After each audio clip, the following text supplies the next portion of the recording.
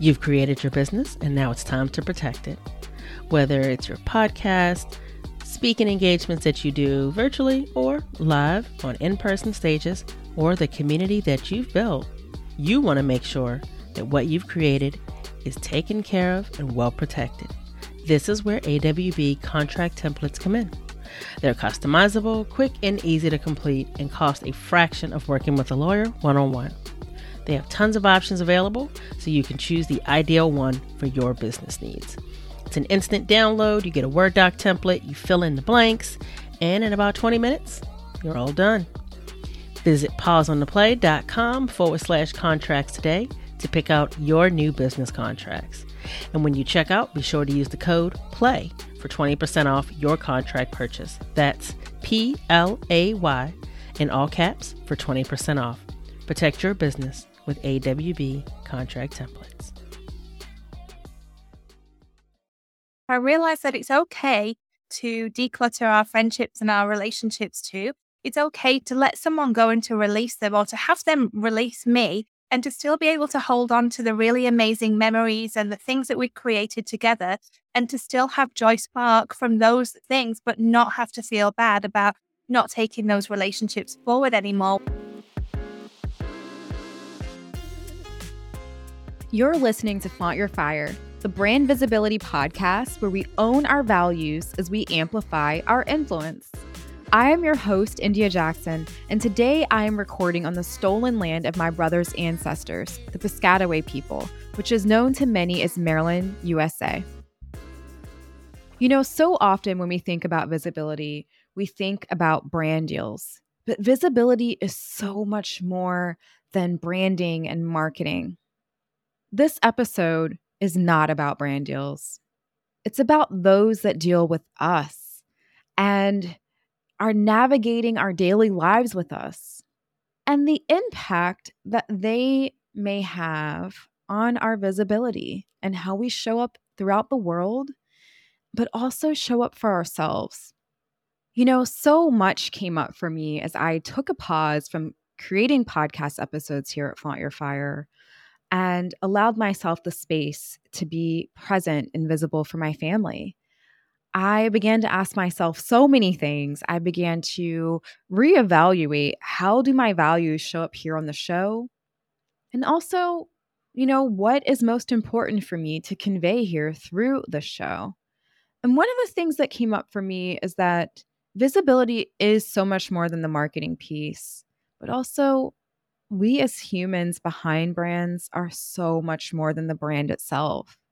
And I never want that to be lost here as you take in the content that we provide. You know, thinking back in my life, one of the most significant experiences I had was in 2014. I navigated a medical crisis. And as I think back on some of the most significant moments of my life that really shaped how I prioritize, what my values are, and the way that I live and love today, you know, I don't know if I would be the same person had that crisis not happen. But also, I don't know if I would have the same people around me and move through the world in the same ways. And so, giving you a heads up that this episode, we are going to be talking about some challenging things. This is a heavy lifting episode. You know, I'm talking about medical crisis with someone who has experienced a cancer diagnosis. When I think back to 2014 and what shaped me, we're talking being in an emergency room and things like that. So if that's not something that you feel comfortable with diving into in this very moment, because maybe you have children in the room or something like that, feel free to pause this episode and come back to it at a later time. For those of you that are continuing on through with me, it's not something I've really talked about publicly. So I'm going to acknowledge that this is like not really a cleaned up version of a story. It's the messy middle, but it's the truth. Is that instance of 2014 of navigating what I thought was a really bad food poisoning from some takeout I gotten that night before and turned out to be an ectopic miscarriage that took my life, and I had to be brought back and get multiple blood transfusions, left me in a place where I reevaluated life in itself and how precious it is and what is so important to me to make sure that I am carrying through in my day-to-day life. Who am I spending my time with? What kind of work am I putting out into the world? And also, when the time comes for my last day to be here, what legacy am I leaving behind? What impact am I leaving behind in this world? And so, giving you that context of, this is something that I experienced and I navigated that shaped who I am today in some of the most beautiful ways. As I was just randomly, digging into getting to know more about some of our community members and what they do and their lived experiences and what they're talking about through their blogs or on social media and in podcasts, I ran across one of our community members' content.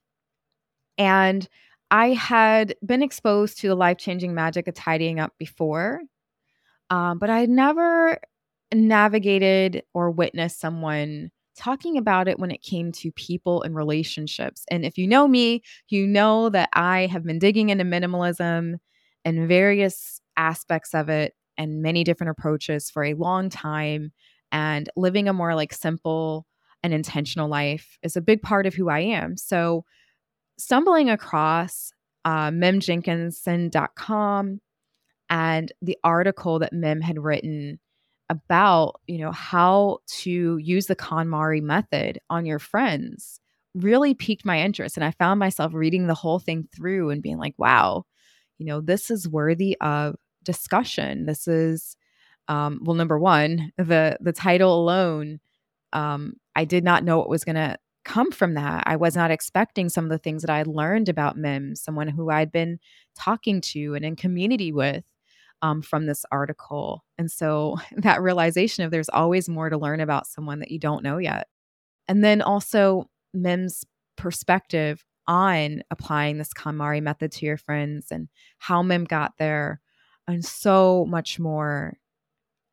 I just knew this was bigger than me just talking to Mim. I needed to bring this here to the podcast.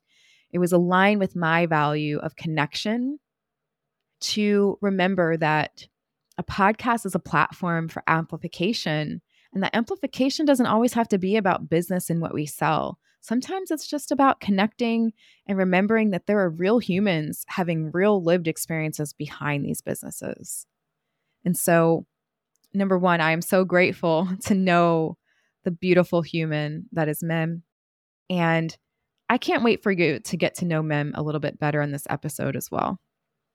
So who is Mim? Mim Jenkinson is a British and Australian mother, a digital product creator, an online business coach, and creator of the Paper Planner Club app. Mim is also the host of the Planner podcast. And Mim also hosts Create Plus Co-Work Club, which is a planning and accountability club for online business owners who want to swap procrastination for profit month after month. And I'm just going to add that Mim is also a lovely, kind, and just beautiful spirit. So you're going to get a little bit of taste of that here as we dig into this episode. I'm also going to note that things are a little different here. So as you heard me mention in Mim's bio, Mim is British Australian. Mim is 12 hours apart from me. This interview took place asynchronously. This is a part of accessibility, a part of diversity, is finding ways to still be able to amplify and be in conversation with and introduce you to people who literally are sleeping when I'm awake and honoring their boundaries of needing their rest. So note that you may notice things are a little bit different in this episode, and it's because Mim and I had the pleasure of utilizing an app that we use within our business called Video Ask. And we used Video Ask as a way to have me connect with Mim through voice and video, asking questions and having conversation, and Mim being able to come back and to respond in a way that worked for Mim's schedule, that was convenient for Mim, where neither one of us had to navigate being in this social engagement kind of space in what would have been probably, midnight or 5 a.m. This has been like a beautiful and interesting experiment of being able to make things more accessible and convenient. All right. Well, I know I'm talking with you about experiments, and sometimes experiments can feel like a ride. So I ask you, as you take this ride of this episode with me, to take a deep breath and to invite yourself into adapting the open and empathetic mindset that is so important here at Flaunt Your Fire, as well as over at my community, Pause on the Play. Because I know that you're maybe so used to how to do this and visibility that, but sometimes the most valuable lessons that we can learn that carry with us for the rest of our life come from stories, come from experiences, and come from remembering that we are all humans navigating this lived thing and figuring it out as we go along. And you can't always step by step, here's a tangible how-to life. All right, let's dig in. Mim, I would love to know, what does flaunting your fire mean for you right now? Flaunting my fire to me means, and at the grand age of 43, I feel like I'm finally becoming, or even re-becoming, who I am supposed to be. I'm becoming much more vocal with my opinions, with what I want, with what I don't want, what I will tolerate and what I won't. And it really does feel like I'm sinking more comfortably into my own skin in so many different ways. I used to be a confident kid and a confident teenager. And as I went through adulthood, that kind of waned a little bit every now and again. A few years ago, I went through a health diagnosis when I had breast cancer, and that really shook me to my core. But since that recovery and healing process, I think I've healed more than just physical parts of myself. And I'm now becoming much more who I always felt like I was as a child, someone who wasn't afraid to show who I really am deep down, even if that means repelling some people who it doesn't vibe with, because I feel like I'm a magnet then for the people who I am a really good fit for. So I hope that sums up what flaunting my fire means for me right now.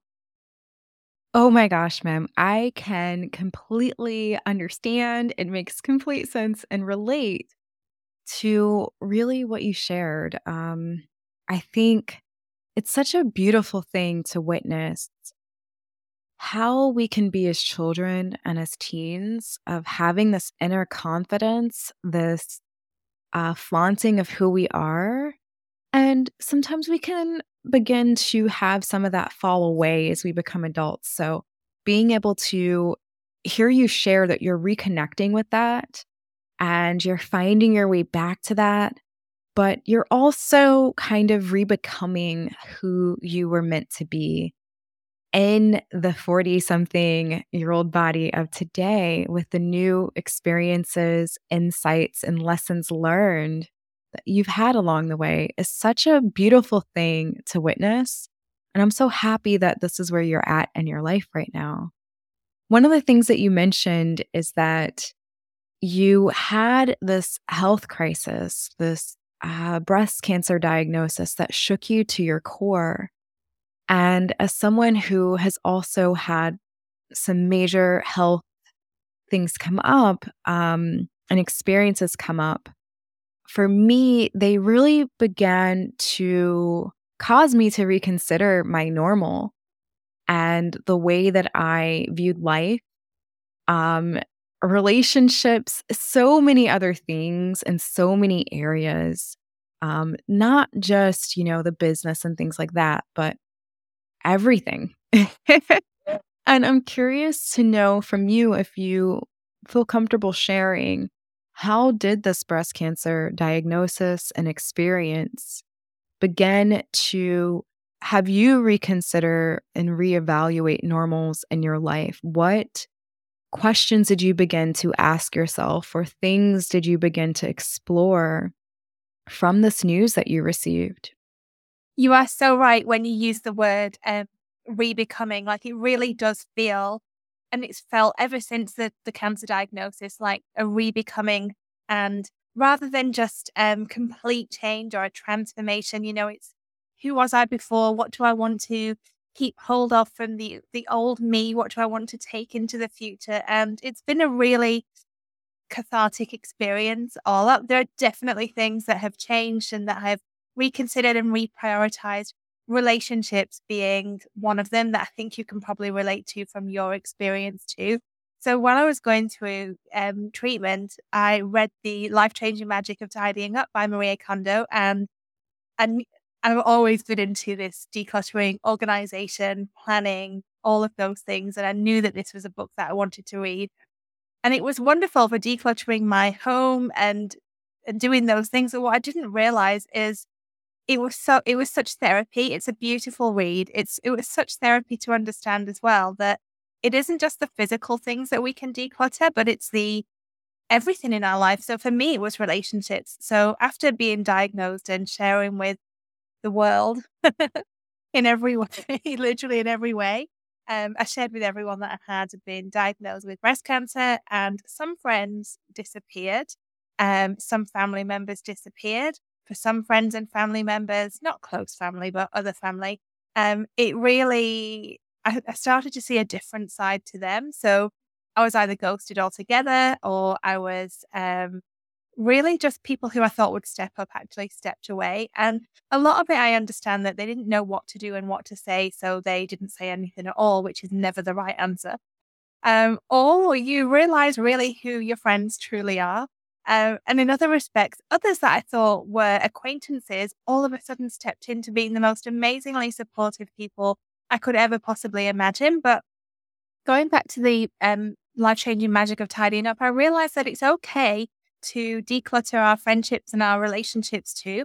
It's okay to still, to let someone go and to release them, or to have them release me, and to still be able to hold on to the really amazing memories and the things that we created together, and to still have joy spark from those things, but not have to feel bad about not taking those relationships forward anymore, whether it was my choice or whether it was their choice. Of course, I'm not a robot, and it was hurtful at the time.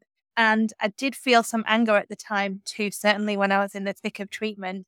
But very quickly, and absolutely now, I realize that I can prioritize the friendships and the relationships that are meaningful to me in this moment, and release the others. I can still look back and feel great and feel very grateful for the relationships I had, but know that I don't have to hold on and hoard absolutely everything. And so that was definitely something. I've reprioritized my time absolutely since, whether it's the people I'm spending time with or just the things I'm spending time with doing, trying to have, thinking about, even the brain space, if that makes sense. And just knowing, what's really important. It's a big wake up call, as you can imagine, when you're faced with this life or death experience. And it was a big wake up call of, why have I been spending so much time and energy and attention on these things? They're just no longer important right now. And even now, 6 or 7 years on, I still feel that way. I still can make a very quick decision now as to what's worth my time and effort and energy. And I think that that's it's a skill, but it's also a habit. You really get into the habit, or I certainly have gotten into the habit of knowing very quickly what's worth my energy and what isn't. And it just frees up so much time and space to really worship the relationships I do have, to give everything to the people and to the things that are really meaningful, to be able to give more time to them, to have more open space for creativity and fun and enjoyment too. So all in all, while it was very difficult in the beginning when those things were happening, the benefits afterwards of being able to reestablish and reprioritize have just been So powerful and so wonderful, and something that I hope to absolutely take into the future with me for many years to come too. Wow, I am loving this conversation and connection that I'm having with Mim right now. And if you are loving it just as much as me, I'm going to encourage you to head on over to pauseontheplay.com. Over at pauseontheplay.com, it'll allow you to be able to make a financial contribution. You'll see a button that says contribute.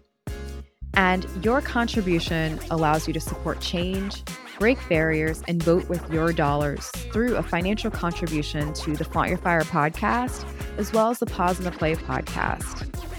Your contribution contributes to podcast production expenses, show notes and article writing expenses, which are all necessary to continue to provide this free resource of the Flaunt Your Fire podcast to so many people who are seeking to create action and create a more equitable and inclusive future through brand visibility.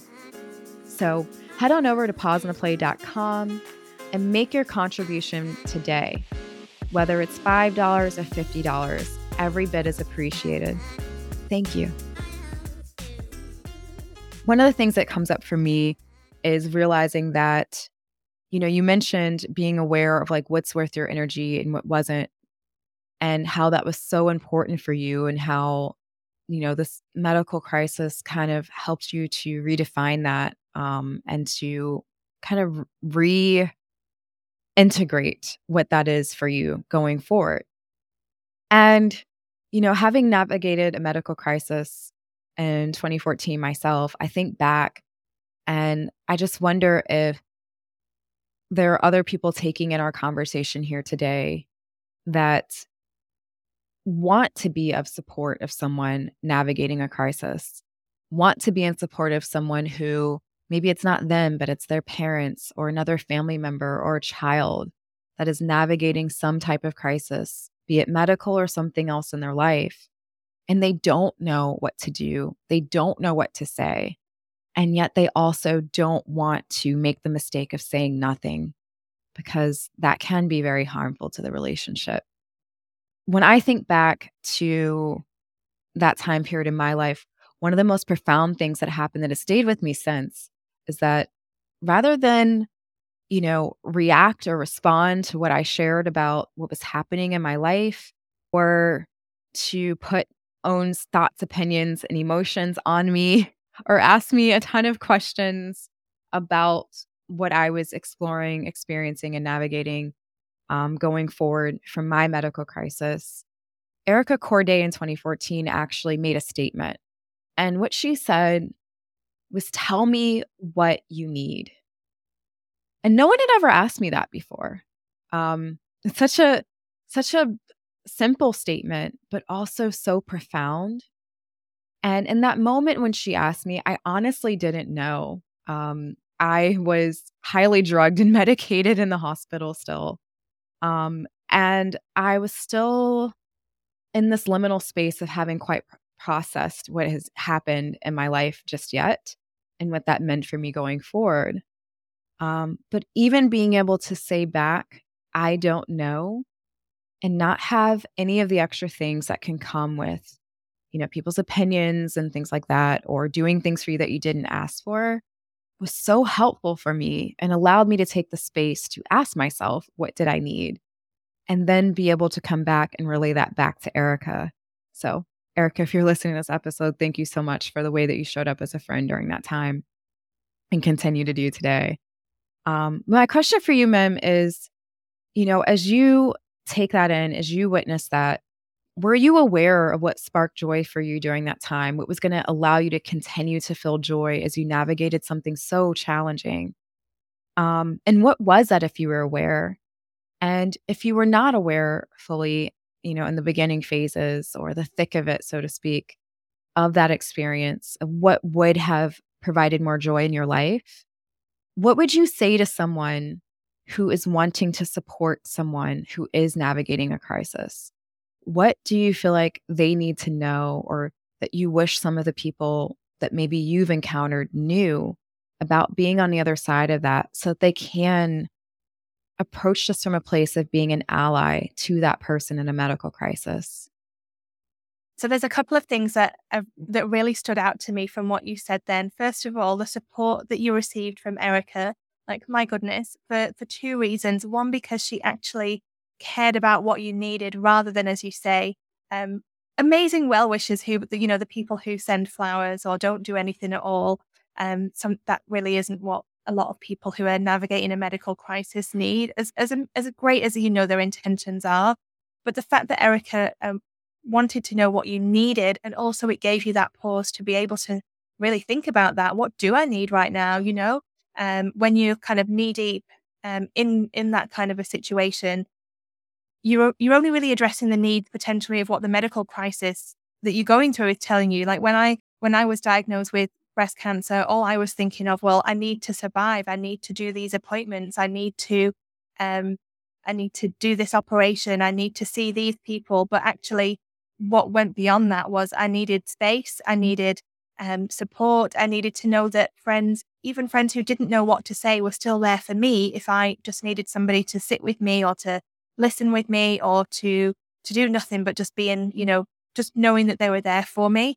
And I also think as well, and as I'm sure Erica would have done for you, it isn't just making that first ask of what do you need. It's, being a good ally to someone who is navigating a medical crisis. It's showing up more than once. It's, not being in their face, respecting their wishes if they tell you they don't need anything. But then after a certain amount of time, whether it's days or a couple of weeks, checking in again. How are you today? I always used to add the word today at the end. How do you feel today? How are you today? What do you need today? Especially because in my position, I was looking at a bleak future at one point, and I found it very difficult to plan so much for the future, but I could think about what my next step was today. So to know that I had allies supporting me and being happy to share the journey with me, even just for one day, I found really, really helpful. So that's definitely a piece of advice I would give to anyone who wants to support others. Reach out just in the same beautiful way that Erica did, and continue to reach out to, because I find, and I've been having a conversation with a few people recently. So very sadly, my brother-in-law passed away a month ago. And I had a conversation with a friend who said, the funeral was coming up at that point, and she called it the second stage, where after the funeral, people go back to their own lives. And of course, me and my family are still stuck in grief. And it's the same when I was diagnosed with cancer. After my treatment finished, I was given the all clear. My hair started to grow back. I started to look a little bit more like my normal, quote unquote, normal self. And so for a lot of people, that was them to breathe a sigh of relief, that they were delighted that things were well and they could move on. But of course, I didn't move on, and I was stuck in grief even at that stage. And I did actually go into PTSD a couple of years later. So that would be the biggest advice I could give. And in terms of what sparked joy for me, it was honestly realizing that I had so much more support and so many more allies than I even thought I did. So that was a huge delight to me at that stage, to really realize that I wasn't alone. Even people who I didn't think I was particularly close to were such a wonderful support to me. And at the same time, getting creative. So starting a new creative hobby at the time, which has now turned into a really successful business. And being around people who were also creative for very similar reasons, and also very differing ones. I think that having a space for creativity is just so joy sparking. It's something that I would love everyone to dive into. And as I say, it's something that now I get to do every single day and help other people too as well. Mim, you are such a beautiful spirit, and I'm witnessing you. I'm witnessing how much you have experienced and continue to experience and navigate and evolve and still be here and be present and be visible today.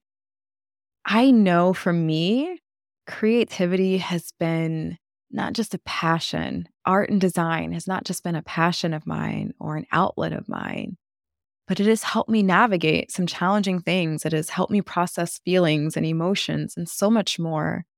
And you mentioned that you have a business today that allows you to be creative and to support others with being accountable for being creative themselves. And so I want to invite you to share more with us about what is that business and how can we participate in it? I relate so much to the way you were describing creativity then too. I think, like many people, I'd always considered myself a creative person, and especially when I go back to who I was when I was at school and when I was younger and the things I enjoyed then.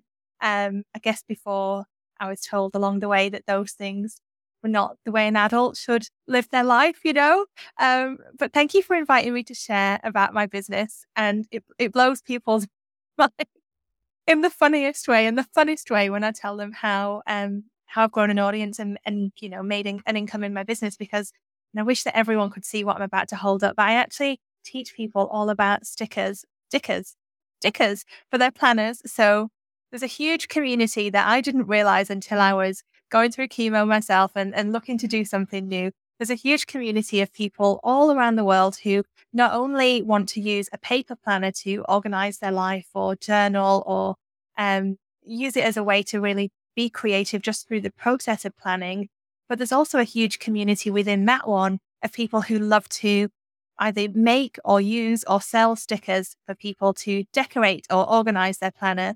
But this is something I always say to the people who I have in my community. It isn't about the stickers themselves. So when it comes to anything creative, it generally isn't about the craft itself or the creative or the art itself, or certainly not just alone. It's about the state of mind that brings. It's about how it makes me feel.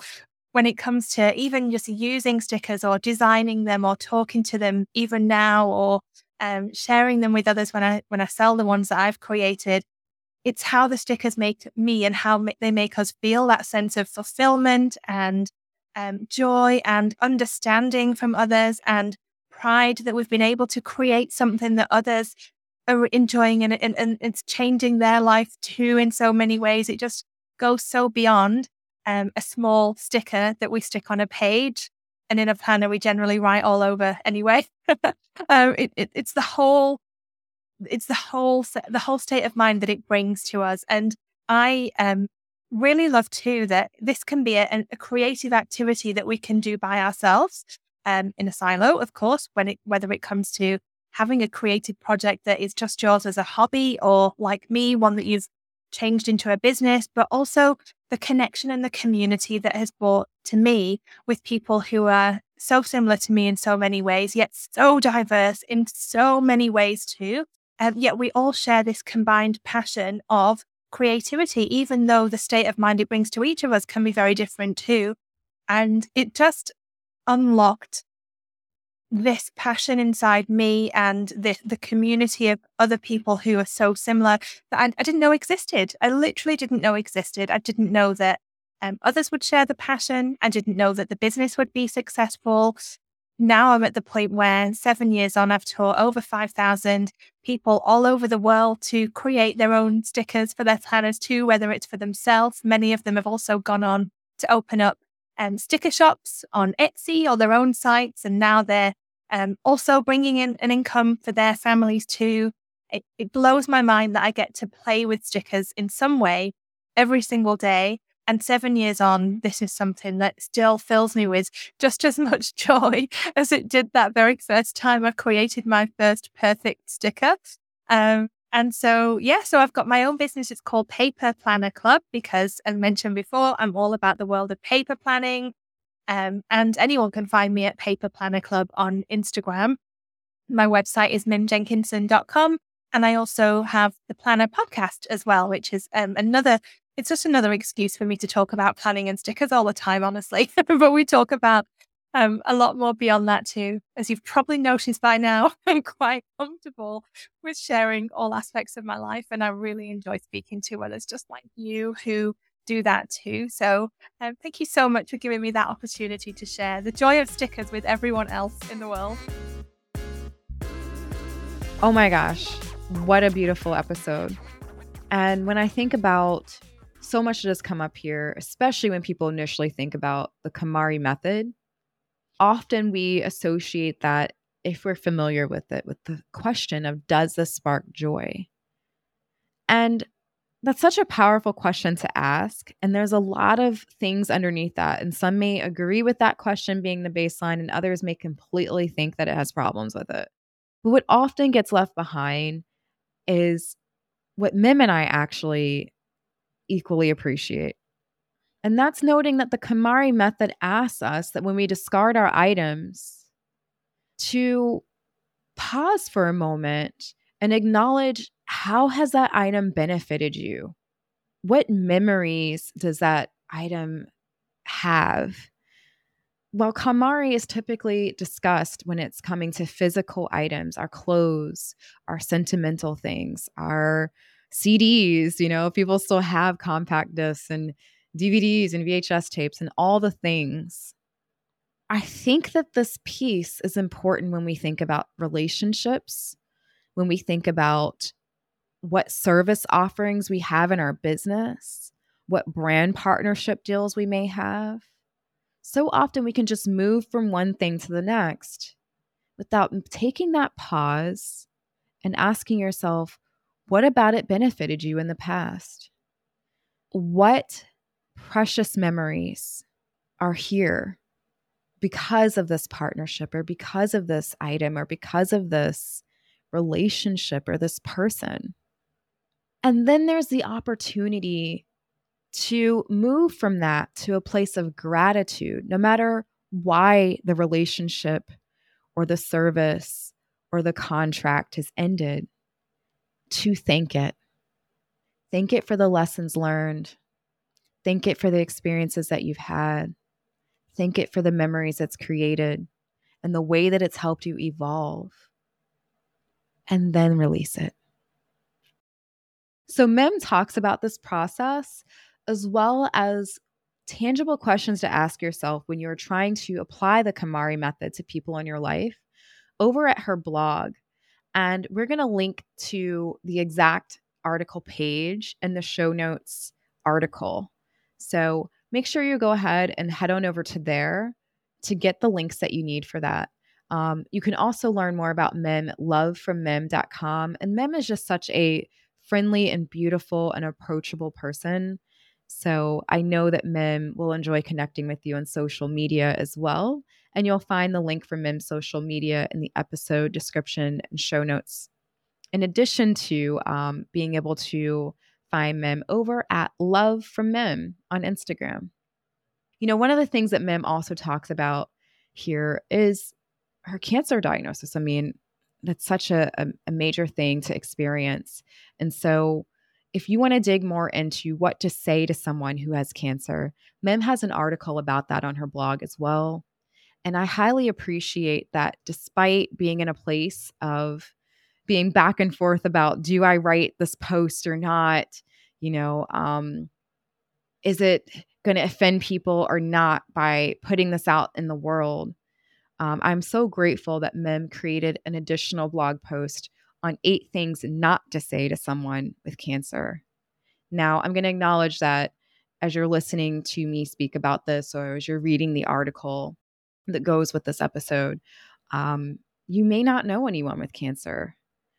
And yet I still find that there are such valuable points that Mim hits on in each of these articles that, dare I say, go beyond someone with cancer, but someone navigating a medical crisis, period.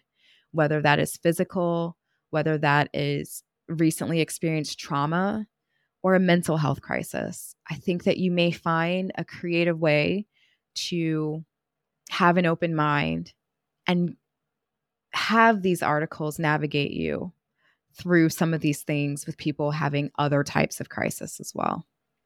So make sure you head on over to the episode article, and there you will find links to all of these resources, because, life happens. And as much as I wish I could wave a magical wand and no one that we knew or loved got sick again or navigated challenging things, it does benefit all of us to have some tools and some context to be able to be a better ally to them when they do. Thank you for taking the time to take in this episode. I so appreciate you for being here. And I can't wait to chat with you on the next one. The Flaunt Your Fire podcast is brought to you by the wonderful brand I co-founded with Erica Corday, Pause on the Play. You can learn more about Pause on the Play's community, workshops, and implicit to explicit masterclass at pauseontheplay.com. That's pauseontheplay.com.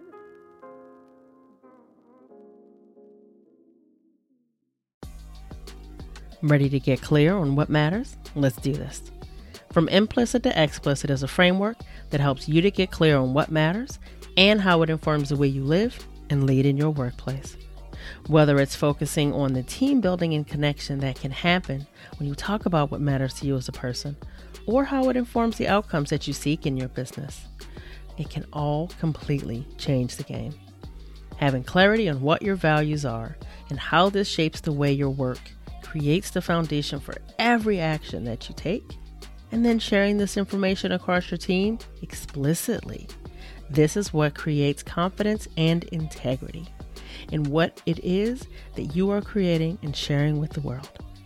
Visit pauseontheplay.com/explicit to learn more about this collaborative and interactive workshop and sign up today. Ready to lead through your values?